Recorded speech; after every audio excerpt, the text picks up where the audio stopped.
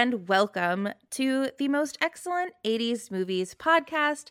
It's the podcast where a filmmaker, a comedian, and their fabulous guests revisit the 80s movies we think we love or might have missed with our modern eyes to see how they hold up, discuss what they're all about.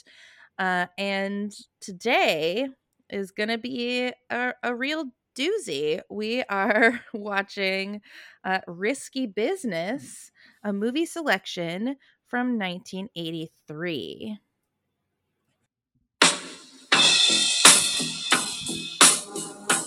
So your folks are going out of town. Just use your best judgment. You know we trust you. You got the place all to yourself? A good time, Joe. In the privacy of your own home. Just take those old records off the shelf. That's her. She's fantastic. Yeah. I sit and listen to them by myself. Did you have a good time last night? I had a great time. Today's music ain't got the same soul. You ever get high, Joe? Don't let me do anything stupid. Don't worry. I like that old time rock and roll. Who's the U-boat commander? Don't try to take me to a disco. I don't remember giving permission for a party, Joe. A party? I still like that old time rock and roll. I've got a trig midterm tomorrow, and I'm being chased by Guido, the killer pimp. Kind of music just soothes the soul. Doesn't anyone want to accomplish anything, or do we just want to make money? Make money. Make a lot of money. That old time rock and roll. There's a time for playing it safe Rock and roll. and a time for risky business.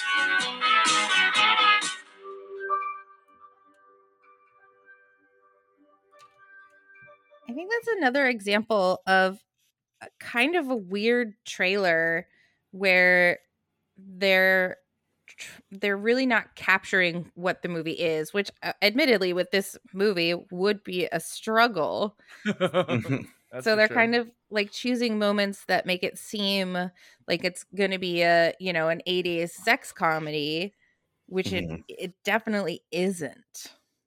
Yeah, it's much more this isn't the movie. I mean, this is during the age of like crazy sex comedies of guys just trying to get some, and he quote get some really early on, and it's really more about, it's really a story told by, rather than a horny teenager, it's a story told by an adult, and it almost feels like someone looking back on their life. It almost feels like an adaptation of like a novel, of someone, that adult character looking back 20 years on a time in his life, because it's really more of to reuse it, an adult story of a character who is just twisting himself in and out with guilt and doubt and fear, and kind of putting on these sunglasses and creating an alter ego. Yeah. Well, that voice is filmmaker Nathan Blackwell, who is, with us as always here on the Most Excellent 80s Movies podcast. Good to be here.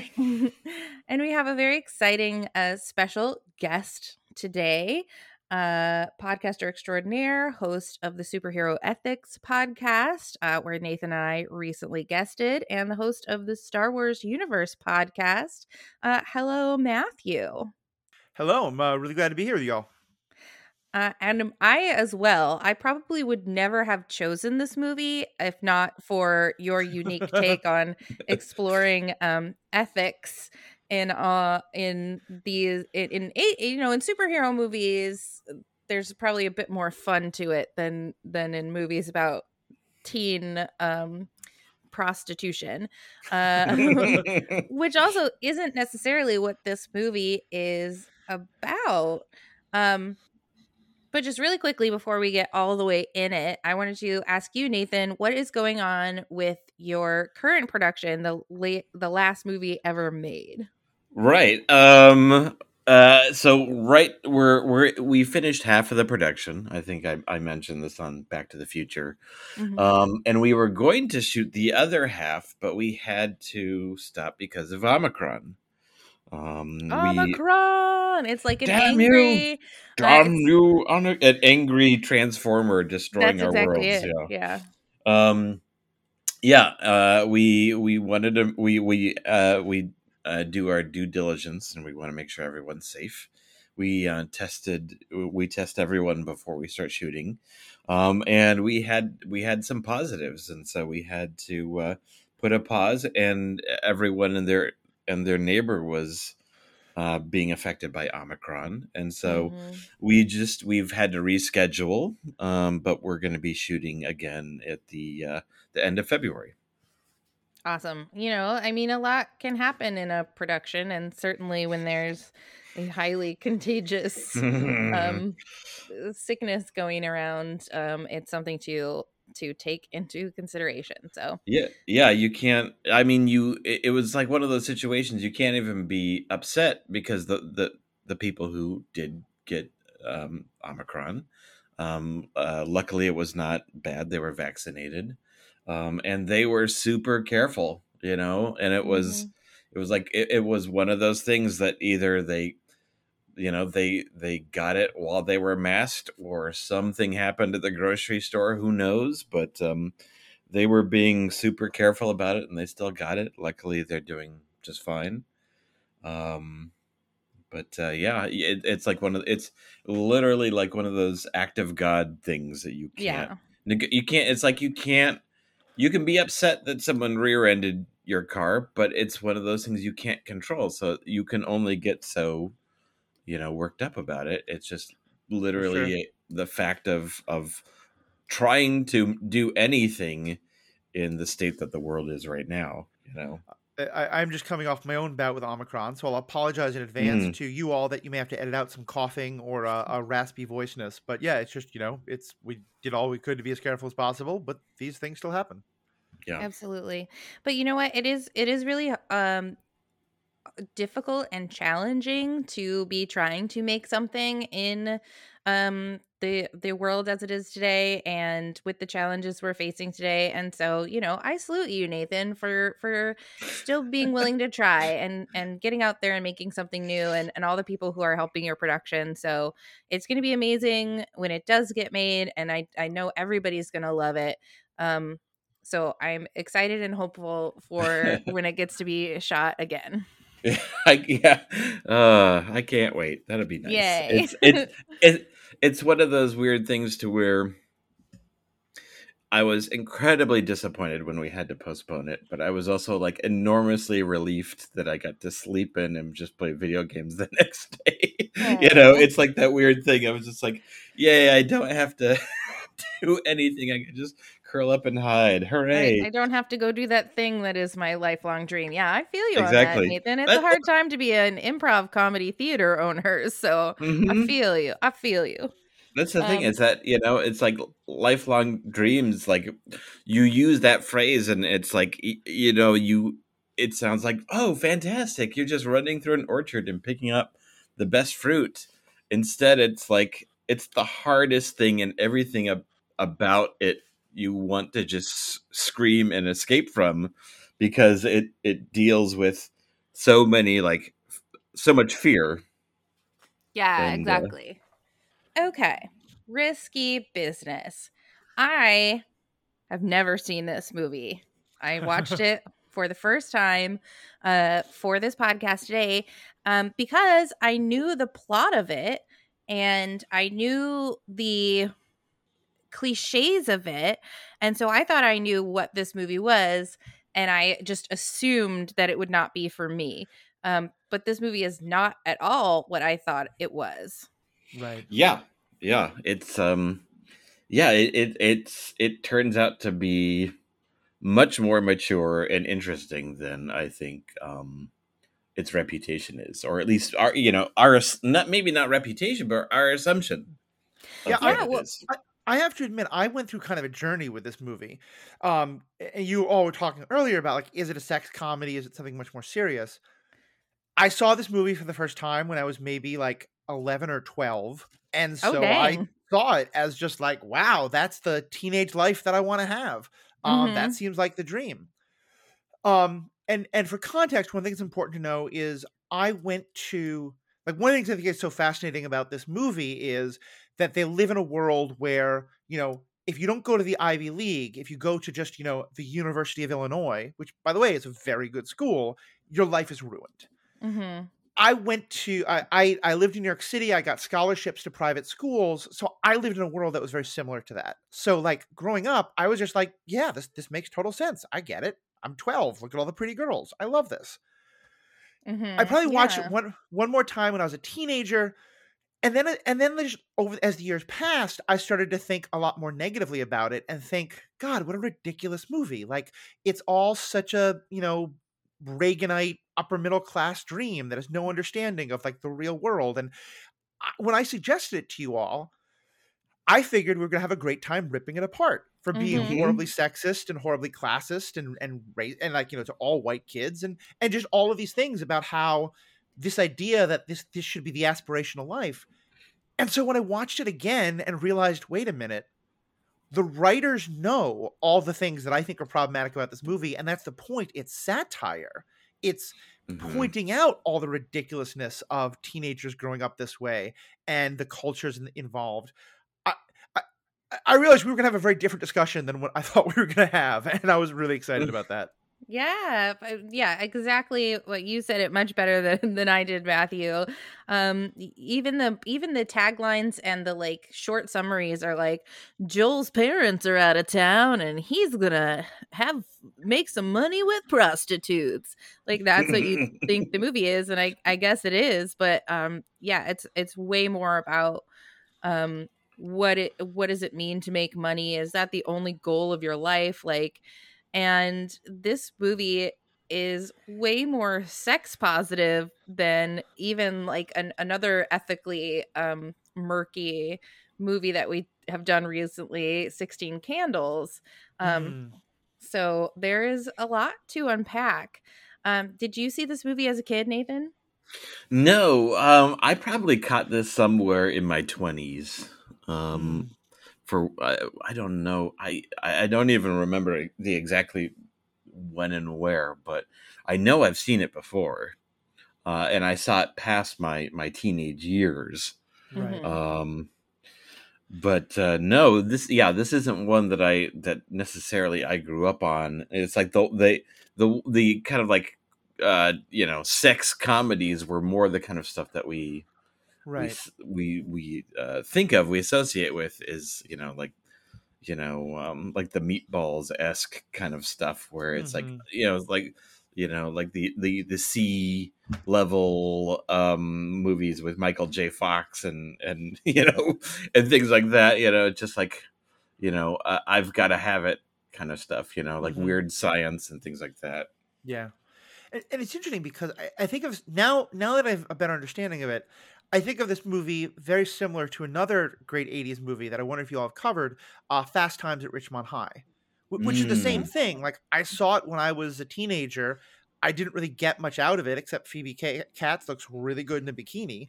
And then went back and watched later and was like, oh no, this isn't one of those sex comedies. This is very much a critique of that. And Fast Times, I think, is less a satire and more just a like, here's how all this is broken and wrong. But I know that came out a year before this, and so I have to imagine this was inspired by that in some ways, because I don't think the marketing is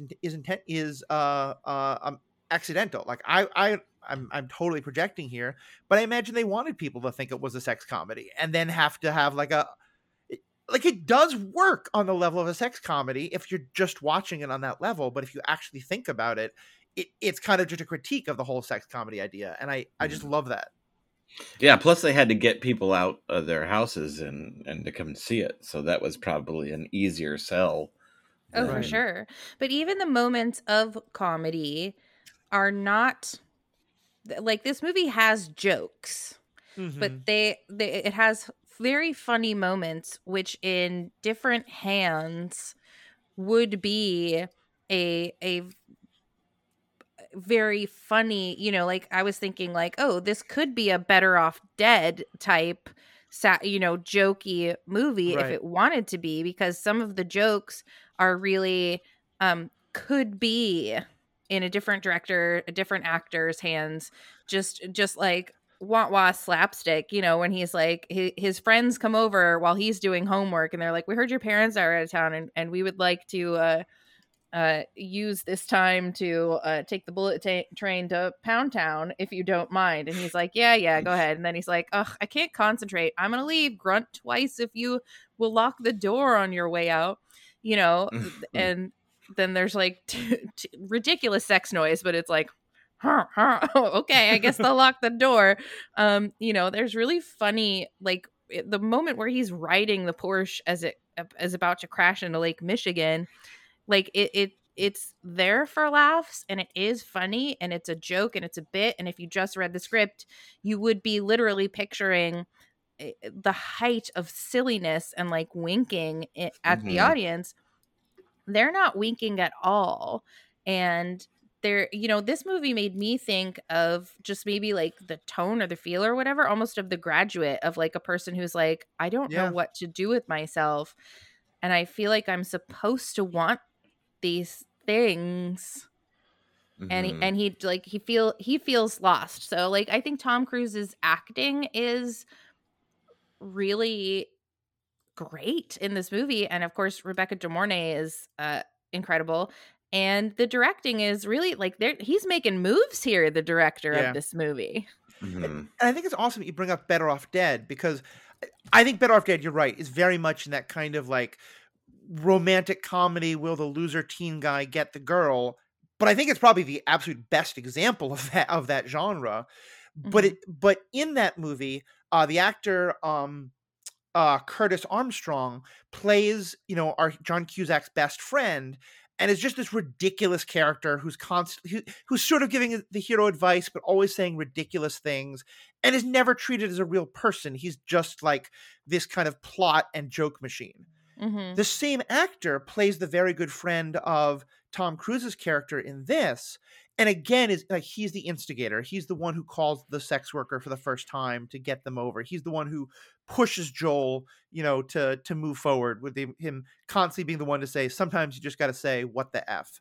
And then there's a scene where they get into trouble with the pimp of Rebecca De Mornay, and that character is along for the ride, and you see him be scared. And you see him realize that all this nonsense advice he's been giving doesn't work. And I was like, oh, that's the level that the Better Off Deads never go to, you know? And I was like, okay, that's what I think it was so fascinating. That's the same actor, because he's playing a very similar role, but then you get to go see like, what are the consequences of this in a way a Better Off Dead would never show you. Yeah. It suddenly becomes human. Yeah. Such a great I didn't even realize when I was making that own comparison to myself that, of course, Booger from The Nerds is in both movies. Of course he is. And having a very different experience in each one, I'm sure. So this is the story that they tell you. It is the story of a young man who's he's Tom Cruise, who is not yet anything special. He's been in The Outsiders and Taps and, you know, a couple other things, but he is certainly not anybody at all yet. And the director didn't even want him for this movie. He sort of had to convince the director that he could play this role. And I think he does play it amazingly. You can see like the Tom Cruisiness that's there, like the raw Tom Cruisiness that's there. But like I read that he lost a bunch of weight and then gained a bunch of weight so that he would have that sort of soft, pampered baby fat look that he has in this movie. And he does a perfect job of not being, he's not the kids from Pretty in Pink. He's not the kids from 16 Candles. He's not an entitled, and I'm not saying he isn't entitled, but he's not the, you know, you think of James Spader's character from 16 Candles, who's just like a complete slime ball. That's not him. He wants to do his homework while his friends are banging upstairs.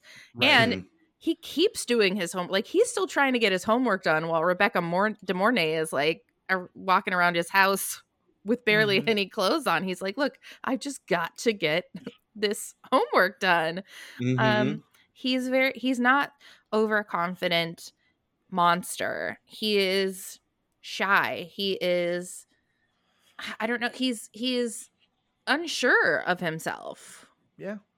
Well, I think one of the things that I get most from his character is the fear, you know, and to me, and granted, in part because I come from the kind of a world that Joel is existing in, maybe I have more sympathy for that. But I think the movie is meaning, I don't think the movie is meaning to make us just be sympathetic to Joel, but also kind of realize Joel is in this ridiculously privileged, entitled position where he has these horrible blinders on, because it's his constant fear throughout the movie is your life will be ruined, you know? And it's this part of that is because and I think the movie does a great job of kind of like letting you see this without hitting you over the head with it.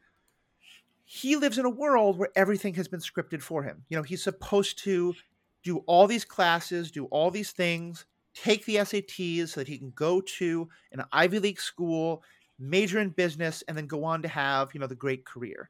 And so much of this is about is that feeling that he has where if he deviates from that in the slightest, his life is ruined.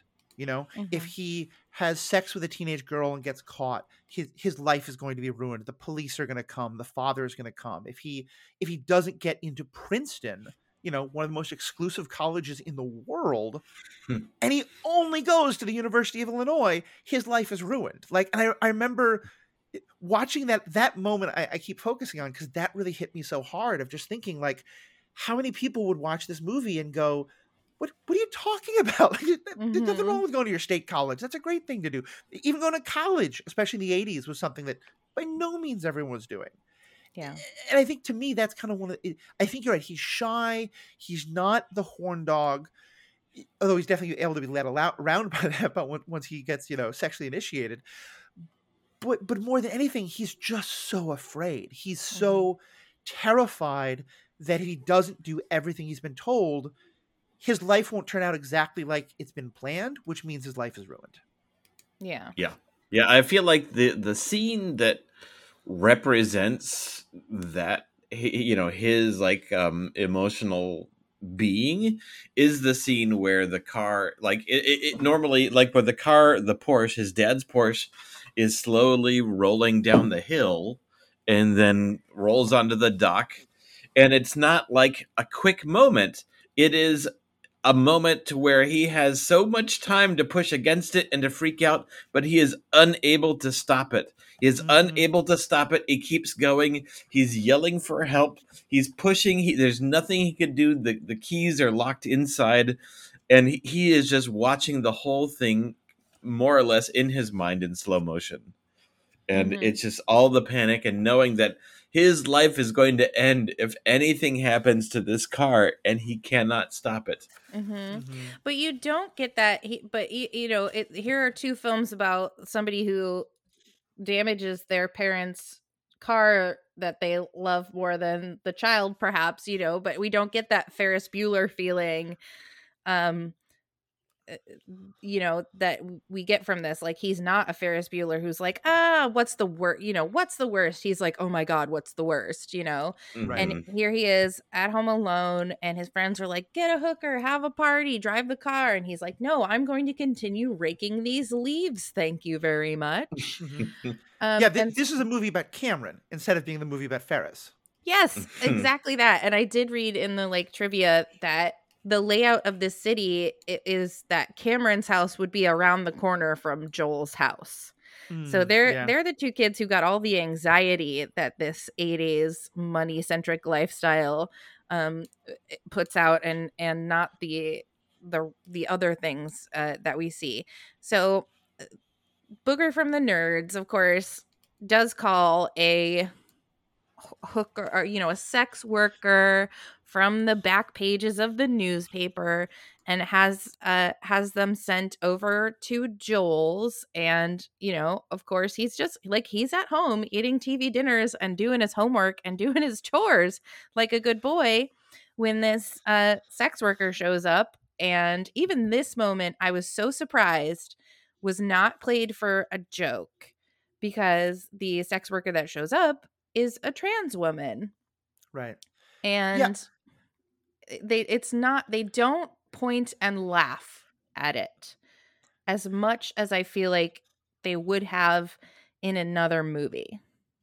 Yeah, I think that's very true. Because I remember that scene with some like kind of fear, you know, as I got close to it. I was wondering, would this be the super awkward, you know, making fun of a trans person, make the fact that also she's black, you know, so like, you know, the black transgender sexual woman is often like sort of the height of the kind of like gay panic fear. You know, not that gayness and transgender are connected, but just that the homophobic, transphobic kind of the way they tie in together. That's very often the laugh line of the like, how do you get the bully? You know, you get the bully by, you know, getting him drunk enough that he wants to hit on this, you know, black trans woman, and then you can embarrass him about it. Like I'm sure that's, I don't remember exactly which ones, but I know that that's a plot line I've seen in a number of these 80s movies. And it happens in Crocodile Dundee, where he meets a woman in a bar and thinks that he's having a good time, and his friend, the cab driver, is like, well, just so you know, that is a trans person, and then it's played for a huge joke, and it's a real bummer. Yeah. Thank you. That's definitely one of them. And what I like here is that to some extent it is played as a joke, but the joke is at Joel's expense, not hers. Because the point is more that he is terrified of her. But in part, he's also terrified of, I think a big part of what he's terrified about is being rude to her. Like, he wants to be super polite. He wants to be nice to this person who, you know, just got called out for, you know, because of this idiot friend of his. Yeah, he's just fallen into the world of adults, you know, and sex, you know, and he is terrified. It's like at the beginning of the movie where all his friends are playing like poker and they're chomping on cigars, you know, and trying to act like adult men. And oh my God, they are like literally destroying those cigars in their mouths. It's so disgusting. It's so gross. Mm-hmm.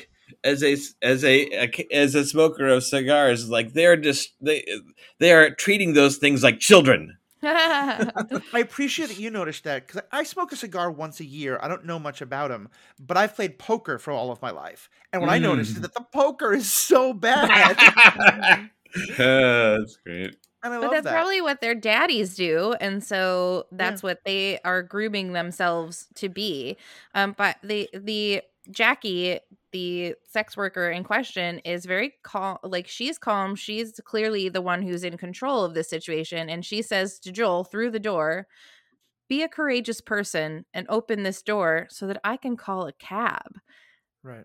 And he's just like, "You're right. I can't leave you outside." Like. And then you know, she's like, "I get it. You're just a white boy off the lake, but you need to pay me for my time and the ride I took to get out here." And, you know, he ends up paying her $75 to not bang. Right. And then it's that night where he is, you know, alone in his room that has in it. It has this red light in it that's a flashing checks cashed sign that I was really curious about, because I was like, does he have that ironically? You know, a check cashing blinking light place is something that you know, associate with very low rent parts of the. So why does he have it? And, you know, does he think it's funny? Anyway, it's there and it's flashing. And that's when he's like, he's so scared and afraid and sex shamed that he can't even masturbate without thinking about his parents, her parents, the police and the National Guard showing up to be like, you put your pants back on and come out here. And it's like, oh my God. That's the moment where it was really a Better Off Dead thing, where it's like he has this sort of almost a dream sequence. But then he does call Lana, which he got the number from Jackie. He was like, this is what you want. This is what all white boys on the lake want. Call He does Lana. put on the hockey mask first. He does, to protect himself. Such a great moment. And in that moment, you really feel like, oh, he's just a baby. Like, he's just a little boy in this terrible 80s world. And then, so Rebecca De Mornay does show up, and God, she's incredible, right? Yeah. That moment where she's in the purple dress and the door blows open. It's like, yeah, this is not a sex comedy where the boobs are presented to you like boobs. It's like, it's like really sort of sexy and really way more intimate than you'd see in a movie that's more similar to a Porky's. I think that's really true. And it's, I mean, as I said, 12-year-old me just loved that scene. I didn't have any understanding about what was happening. Boobs and butts, yeah. But going back and watching it, you know, so much of those movies, it's very objective. It's very about objectification. It's about, you know, we get to like, I think it's Porky's where our heroes are all, or no, it's Revenge of the Nerds. I think where like our heroes are like drilling a hole through the wall so they can watch cheerleaders shower, and this like horribly offensive thing. This feels like, yes, Rebecca De Mornay is naked in parts of the movie and looks very, very good, but it feels so much more respectful. You know, it feels like it is all about the connection they have and how she has all the power in the situation, and she is, you know, this fantasy come to life for him. And, you know, I think even saying that, like, I think I would want to be like, I think if you made this movie today, there probably still would be some differences in how that's shot, and for good reasons. But yeah, I think it is so, there's an eroticism, there's a sensuality to it that is just not found in your average 80s teen sex movie by any means. And even like they show them on the stairs. And I'm like, why would that be your choice? You're in this gigantic house. You're going to choose the stairs? Bad choice. Rookie move. And then they're in a chair in like the what I assume to be the media room of the house. And I was like, okay, so a comedy would have then continued to heighten that moment and show us them banging it out, you know, in the Porsche, on the Porsche, in the pile of leaves he raked, you know, and all the, you know, all around and everywhere. But this one's just like, no, that's not what it is. They're just like, you know, and then they're having like coffee in the morning and reading the paper and chatting about real estate. And, you know, he's like, this is my parents' house. I don't own it. I have to go to school now. And she's like, cool. You owe me $300. He definitely should have checked in to find out what the bottom line was going to be. And then he's like, well, I can go cash in a bond. And like, just that piece of the puzzle was like, and later in the movie, when they do like decide to have a brothel at the house through circumstances, you see all these boys cashing in their bonds, and it's like, oh my God, like, yeah, that is the peak at privilege, which is like they all have hundreds of dollars in bonds given to them by their grandparents because that is who they are. Yeah, and like I said, being the scholarship kid in a world like that was so, like, just so mind warping to me, because like, yeah, that was what all the people I go to high school were able to do, you know, had that kind of disposable income. And I think the thing I like most about Rebecca De Mornay's character, Lana, is that she is the one who holds up a mirror to Joel to show him how privileged he is, to show him how, like, you know, there's so many great, I think it'd be so easy to make her character one of two cliches, either the completely irredeemable, scheming, backstabbing, she's a sex worker, so she has no morals whatsoever, she's just out to betray him and steal from him, or the hooker with a heart of gold kind of cliche, where she doesn't want to do this, she got forced to do it for the wrong reasons, and now Joel can come in and rescue her from this terrible life she's in. She's neither of those things. Yeah, which I was like, really took me by surprise. And I loved that piece of the puzzle. Like, there are moments there are moments where you're like, oh no, here comes the story. Oh no, here comes Joel to save her. And she is going to stay with him and they'll ride away on the lawnmower a la Can't Buy Me Love. And that doesn't happen. And she's not only is she like, look, I don't need you to save me. I don't need you to judge me. And like, she's unafraid. She's laughing as they're driving away from Guido. And she's like yelling out the window at him when they're in Joel's house. We work for Joel now. She's just like doing her own thing. And when they show us the inside of her apartment finally, that's what makes it even more clear that she's neither of those two things that you so accurately described, Matthew. She's not a villain. She's not, just waiting for Richard Gere to save her from this life. Like she's like living her life. And like, I'm sure she has wants and goals and desires, but like, she's not trapped in the life in the way that I assumed she would have been. Yeah, I think that's a very good way to put it. And I think, like, because on the surface, you could think that Joel rescues her because she does go to Joel for protection from Guido, which, by the way, fantastic. Like, such a ridiculous character. And old Joey Pants. Yeah, Joey Pants. He then Joe betrays Pantoliano. He then betrays all of our heroes in Matrix. And he just looks so different, though. He really does. Right? Like, I had to look it up. I was younger, like, so much thinner. I think that's Joe Pantoliano, but I mean, he's completely not the man we see in Goonies. So, But what I love though about with Lana with Joel in that is that, like, she jumps from Guido to Joel as a way to get away from Guido because obviously he's not good for her. But it's 100% her using Joel. It's not Joel rescuing her. It's her seeing a better opportunity and leaping to that. And again, here, she doesn't become villainous, but she's absolutely taking advantage of Joel's innocence and naivete. And I love that because it's like, yeah, you do have all these resources. This is a person who needs your help. But she's not begging. She's never in a position where he has power over her. She has all the power and she just gets what she needs. Yeah. And there's a scene where after she comes to, they run away from Guido. He's trying to get the egg back. So she has stolen, rather than wait for him to come back with his, war bonds or whatever it was that he's cashing. She has stolen a football-sized crystal Steuben egg that is like the mantle piece. Right. The representation of everything that he is wound up about that his parents represent, Like just like just like this glass egg that has at the end has an imperceptible crack in it that is now ruined. Right.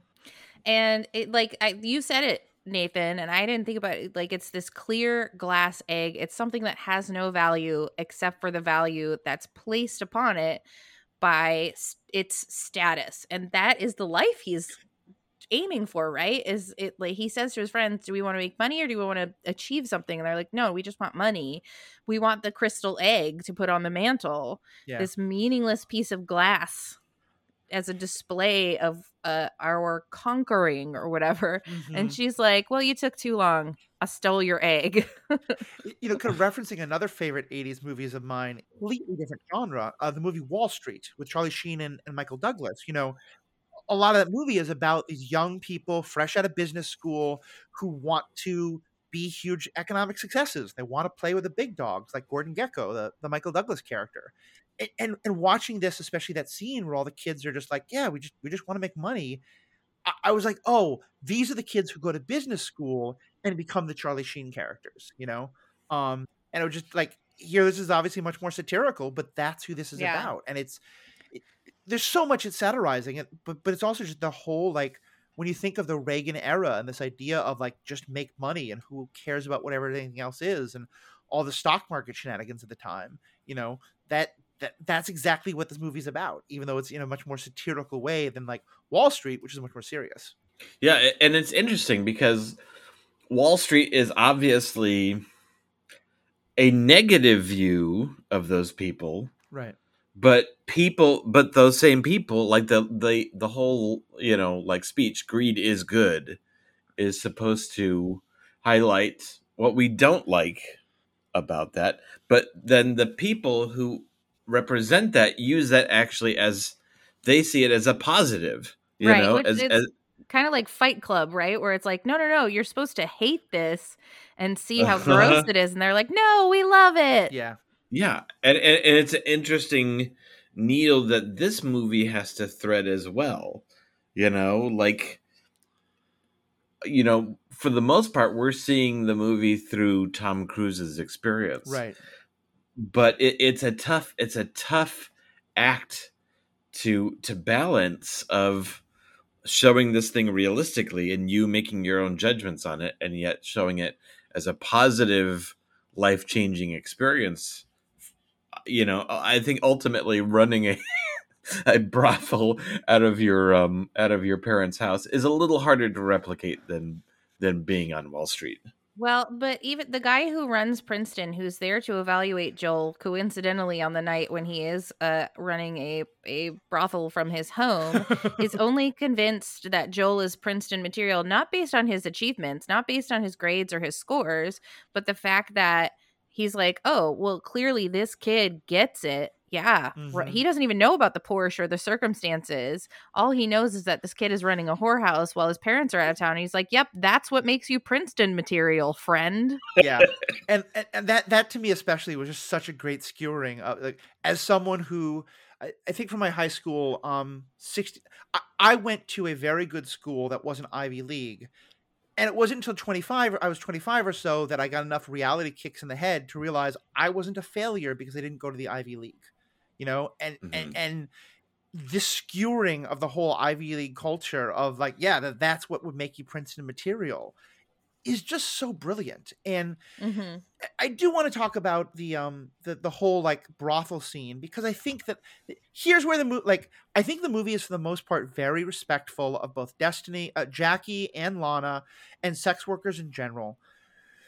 But there's also like, if I put on too critical a lens, I do have to look at this as what this is about like on the one hand, there's this kind of wonderful aspect of like, I have a number of friends who are sex workers, and like, yeah, if you have a fantasy, like instead of trying to find someone who can like seduce it, like just paying a sex worker or a professional to help you live that out, nothing wrong with that. Absolutely go for it.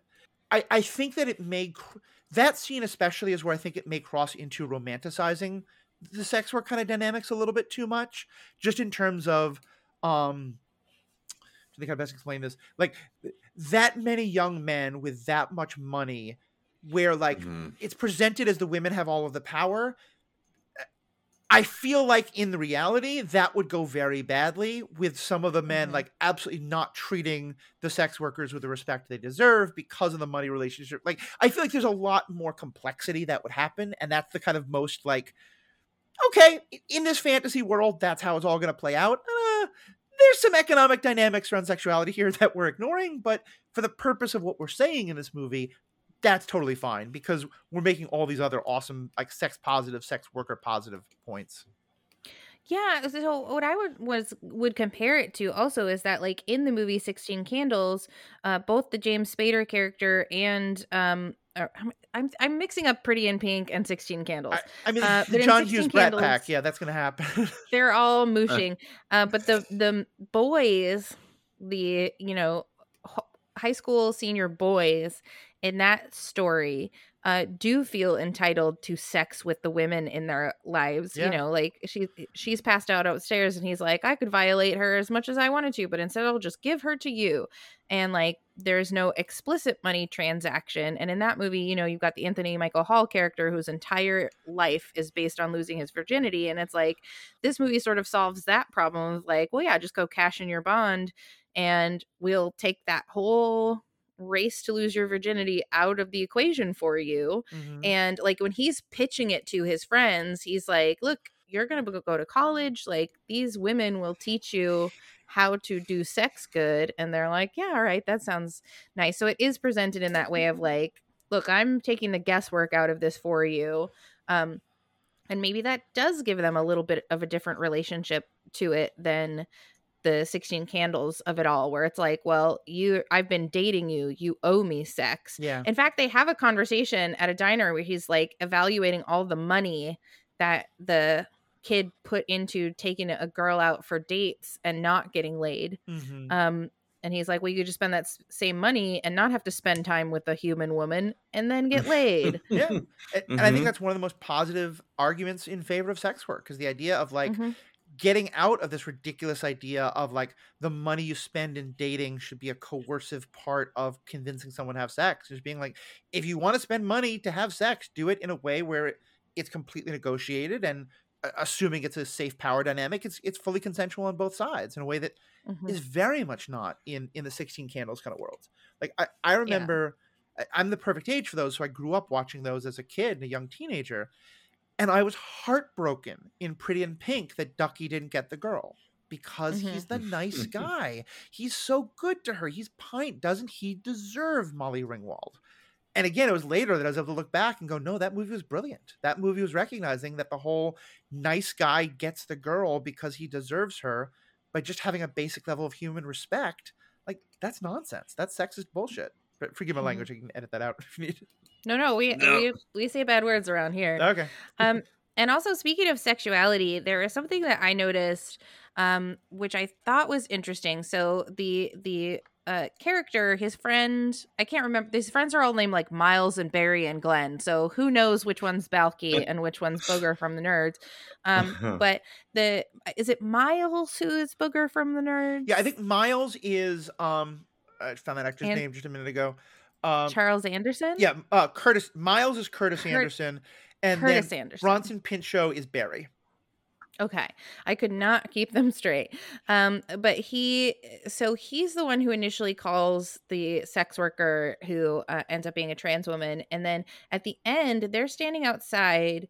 Joel and whichever friend that is, they're standing outside on the lawn, and the friend is like, I don't need to use your sex worker brothel. I get it for free, and I don't need this. And Joel says to him in a very tender way, like, whatever you want to do is okay with me. Yeah. And that to me in that moment felt like, I feel like Joel is telling him that he gets that this character is maybe gay and is okay with it. But maybe I was putting that onto it.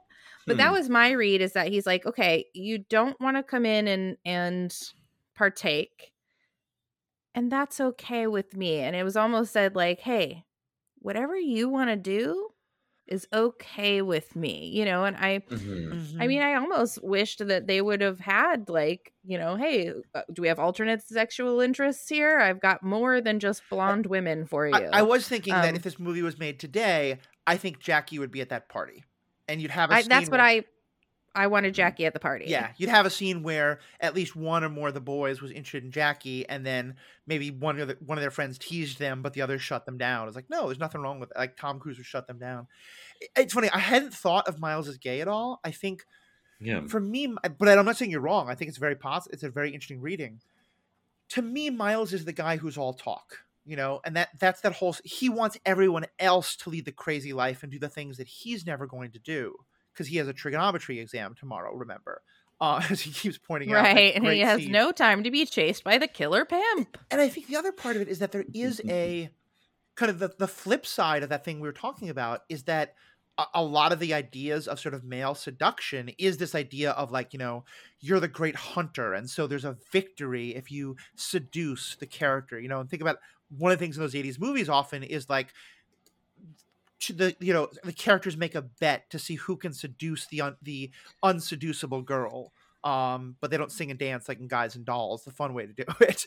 But the point being, but I think in that mindset, as toxic as it is, one of the aspects is paying for it is cheating, because then you didn't seduce her, you didn't get one over on her, you didn't get to take sexuality from her. She got something out of the deal as well. She got paid. And to me, that's what it was. It's this kind of machismo of, he's so obsessed with how people see him that he thinks that people will think less of him if he pays for it. So he wants to say, oh, I don't need to pay for it. And Tom Cruise is doing the much more sex work positive of sure, that's okay. but refusing to think that there's anything wrong with having paid for it. But that being said, I think your perspective as well could be just as accurate. I love that as well. There is a whole like weird dynamic where she's like, well, I'll be your girlfriend, and he gets jealous of his friend coming over and is like really mad that he might have slept with her, and it's like, well, you don't own her, like she is a sex worker. So they kind of they dip a toe into the ponds of like, is she my girlfriend, is she here for work, even to the point where like, so they go out after the party and literally take the bullet train to Pound Town or whatever destination that train stops at next. I will say, having grown up in New York City, late night subway romantic encounters are not an unheard of event. yeah. And there's like an older person who's like drinking and watching them, and they just like put him out at a certain station, and it's like, oh, okay. So bad. But so while they were away doing that, his whole house gets cleared out by Guido, and Guido then in what also could have been a very hilarious scene is like auctioning his home back to him, which I thought was pretty funny. And we know that Vicky was in on it, Lana's friend, but it's unclear whether Lana is. Yeah. And so that's kind of the end that we get to, is like in that scene where they're having dinner together at the very end, where they've gotten away with it all. He asks, was it a setup? And she looks away for a long beat and then says, no. And then they just go forward and go on.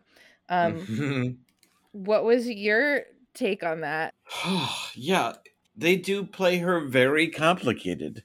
You just don't know. I mean, she has chosen a path that she is trying to own her own success, and she's willing to steal the egg when we first meet her. That's fine by her, but she is someone who's constantly backed into a corner. I felt like that she did have something to do with it. I thought so too. And he is okay with it because he knows the situation she's in. I think I had a somewhat different take on it. First of all, in terms of the egg, I guess I don't see that as stealing, because I think he has put her in such an awful position where, like, she has performed a service that she is owed money for that he can't pay for. And now he disappears. Like, if I'm her, I don't know if he's coming back with the cops. I don't know if he's coming back to actually pay me or to do something terrible to me. So to me and her, for her to be like, I'm owed money, this person is maybe trying to scam me, I'm just going to take a thing that looks valuable and leave. Like, I got no problem with her doing that. Like, technically it's stealing. Yeah. In terms of the setup, though, I think it's definitely left open. They did enough to show the tension between her and Guido that I'm not positive I buy that it's that she was in on it. I think what I more thought of that was, because I love the ending, and I love that it's very melancholy. It's very melancholic. Like, it's not super positive, happy. The music is very kind of sad and contemplative. I think what I got from that was that him asking that reminds her and then reminds him of how far apart they are. And then on some level, both because of the way the relationship started, but also just because of the way that he's always going to be on some level judging her, and she's always going to be on some level, feeling what she feels about him, that they're never going to be able to actually trust each other. Because on some level, if you think she is his girlfriend, him asking this is horribly offensive. Like, how could he believe that about her?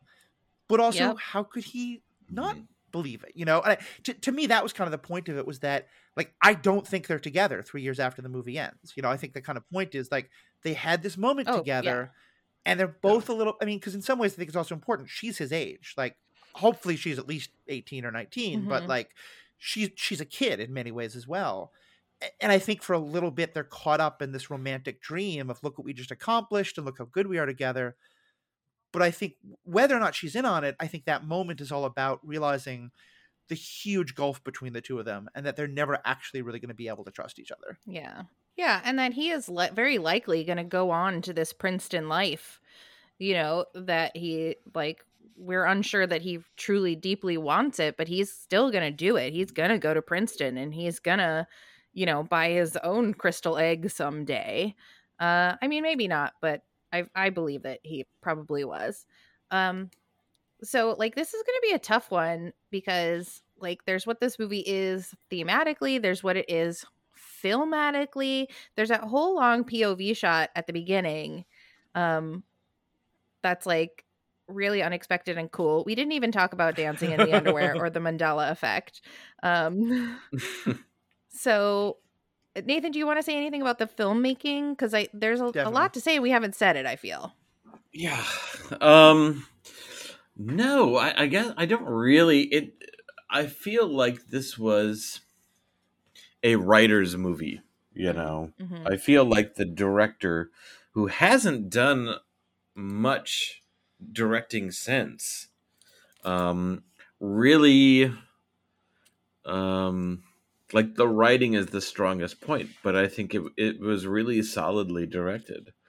In terms of any other kind of like comments, I don't really have any. Mm-hmm.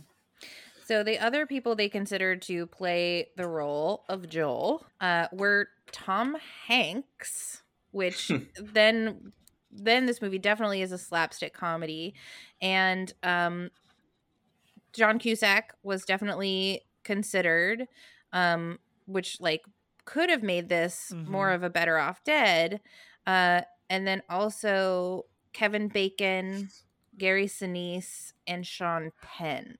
Huh. Well, funny to me that Sean Penn and John Cusack, since they both go on to star in the two other big 80s sex comedies we've been talking about, or non-sex comedies, Fast Times and Better Off Dead. I don't know what this movie is like if Tom Hanks is in it, but if you think about how now he has this career basically based on being this trustworthy, lovable old uncle of a white man kind of person. He's often referred to as like America's most trusted person or whatever it is. I don't think he has that career if he starts out running a brothel for teenage hookers. Like, I just don't think that's maybe he still has the same career, but I feel like that would just put such a different understanding of him into Hollywood mindsets. It'd be fascinating to see. Agreed. Okay, so on a scale of like 1 crystal egg to 10 crystal eggs, what do you rate this in crystal eggs, Nathan? It's a tough one. My gut says a 7. Okay. Which it's really, it's not that it has any wrong moves, it's just a matter of in terms of personal gravity towards the story and joy and things like that. But I think it's a very good, strong surprise. Yeah. And what do you think, Matthew? So it's funny. I think judging this movie in a lot of ways comes down to sort of an age-old question that I imagine you, as watching the 80s stuff, you always have to ask, which is, how much do you forgive a movie for the time it was made? Because, forgive this is going to be a bit of a digression, but it's also very 80s related. In the wake of the passing of Betty White, I've been going back and watching a lot of Golden Girls episodes and realizing, again, I watched that as a kid, how much I missed. And that's a show where you'll have these episodes that deal with issues that in really powerful ways, really looking at things that you never would have thought of before. It's certainly not thought that the 80s were talking about it, but then also still have things where you're like, oh yeah, this is an 80s show with problem. Like there's one episode where one of the characters goes to see a mental health professional. It's a very positive, there's nothing wrong with therapy and there's nothing wrong with going to see a therapist. And it was so good. And then they make an anti-Semitic joke about the doctor being Jewish. And you're like, oh God. I love...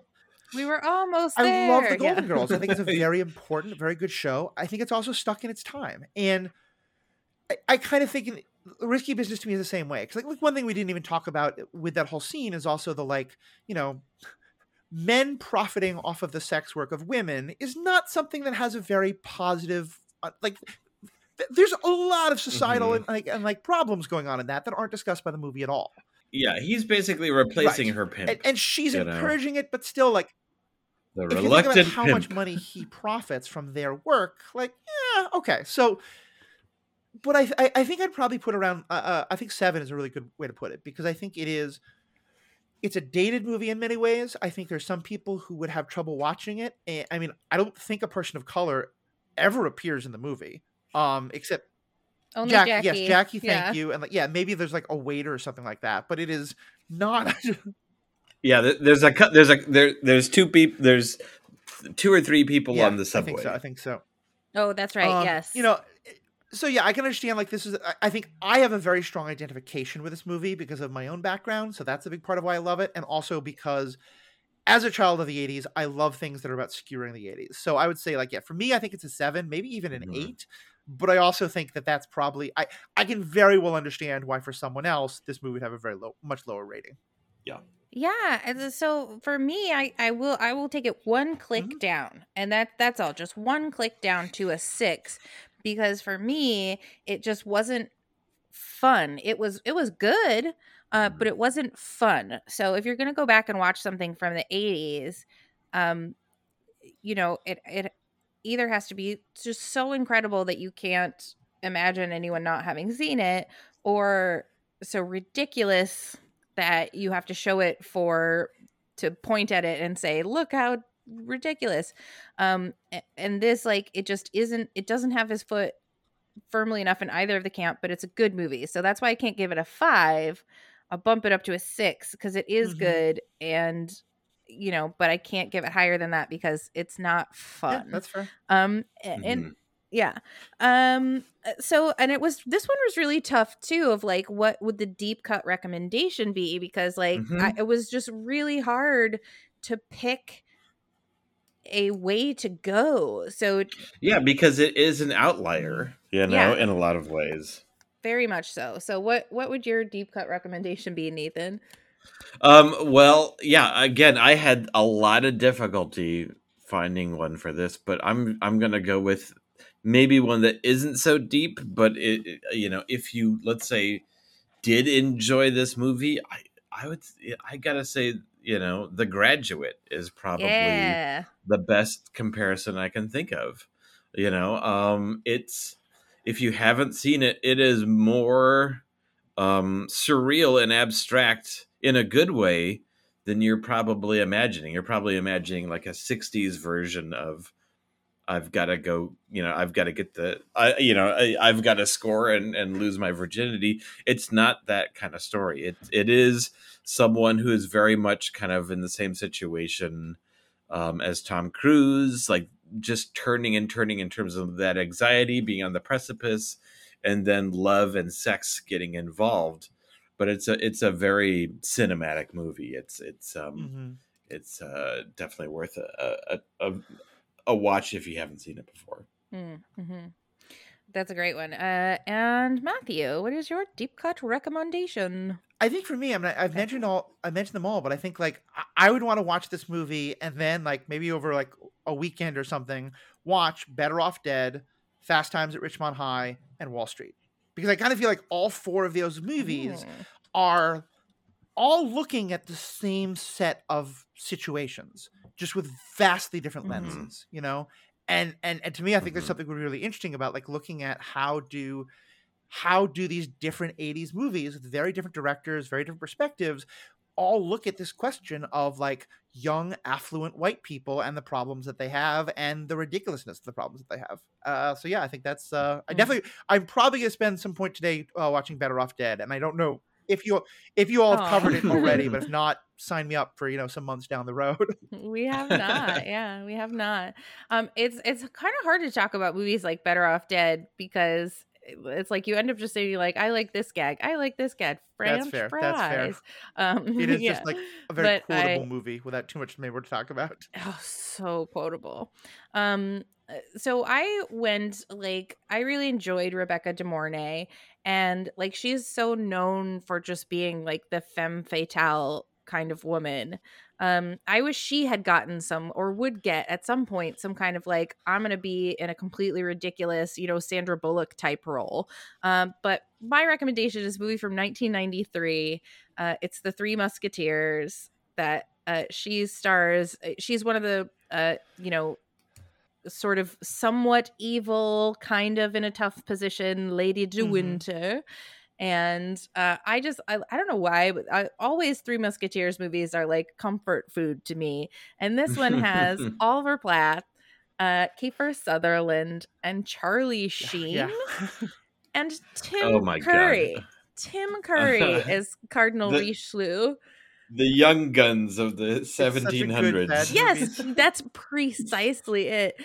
And Gabrielle Anwar and Julie Delpy, and it's just and who's the Chris O'Donnell at his Chris O'Donnelliest as D'Artagnan. So that's my recommendation. Like, any time to recommend 1993's The Three Musketeers, because I think it's great, but it's terrible. Although I would just add, if you do want to see Rebecca De Mornay getting to be a fantastic actress and not in that kind of role, she's so not. It's. I think a lot of people don't realize it's her. In the TV show Jessica Jones, she is Dorothy Walker, the mother of Jessica's best friend, who's the TV star, who's always had this mother pressuring her from a young age to push her too far. That part's played by Rebecca De Mornay, and it's one of the biggest parts of the show. It's very important, it's brilliantly acted, and it has nothing to do with the femme fatale in this. Oh, I did not know that. I guess I didn't finish Jessica Jones. So where can people find you, Matthew, and listen to all of your wonderful podcasts? Sure. Well, as mentioned, I run two podcasts. One is called Superhero Ethics, where we look at kind of ethical questions from just different superhero stuff. Although it started out as superheroes, now it's pretty much anything geeky. So we cover video games, movies, TV shows. We decided that martial arts is a superpower, so we've been doing things about Cobra Kai. Yeah. We decided that surviving in Miami on a substitute teacher's salary is a superpower, so we did do an episode about Golden Girls. We cover everything, looking at it from a kind of an ethical standpoint. Asking questions like, should Batman kill people, or Team Cap versus Team Tony, or examining the Prime Directive in Star Trek, stuff like that. So it's a lot of fun. You all were on it for an episode we did on Spider-Man. That was a lot of fun. We have a lot of great things going on. We're currently doing a look back at a lot of the old 80s movies, a lot of the old Batman movies, which are from the 80s originally, some of the first ones, in preparation for the new Batman movie. And then the other podcast I host is called the Star Wars Universe Podcast, and that's more of a kind of like, we do reviews of different Star Wars properties. We're right now doing episode by episode of Book of Boba Fett. We're also in the middle of doing episode by episode of Star Wars Rebels. And that's not explicitly an ethics show by any means, but we do take more of a, that's not a show where we're going to go into telling you like the exact names of every droids and every piece of hardware because we looked it up. We've all memorized the Star Wars encyclopedia. We're going to get much more into characters and the story and the Force and all that the kind of more philosophical sides of things. So you can check out both of those podcasts, and you can find those as well as some of the others I guest on by going to theethicalpanda.com. That's our website, and there also you'll find our Facebook, our Twitter, all the ways to find us on social media. Wonderful. Cool. Where can people find you, Nathan? And if they want to give you a bunch of money to do the second half of the last movie ever made, how can they do that? Well, the best way to kind of find my stuff is through Squishy Studios. So squishystudios.com or our page on Facebook, and our movies and contact information, all sorts of that stuff is on there. Wonderful. Find everything. You can find me, the human person in real life, at the Neighborhood Comedy Theater if you are in the East Valley, Greater Phoenix area of the state of Arizona. If not, you can find me in the interwebs at NCTPHX or at Most Excellent Chrissy. And you can find Most Excellent Pod at Most Excellent Pod. We're so very excited to have you listen with us. Thank you for being a friend, just to tie it into all the Golden Girls mentioned. We really appreciate you. And of course, now's the time at the end of the podcast where I'm like, please like and rate and review. What words do I pronounce that you don't care for? Let us know. We appreciate it, and we appreciate you. So while you're out there in the world, please do remember to keep the Most Excellent 80s Movies podcast motto in mind. Be excellent to each other. And party on, dudes. Party on. Party on, dudes. Party on. And that's it. Yay!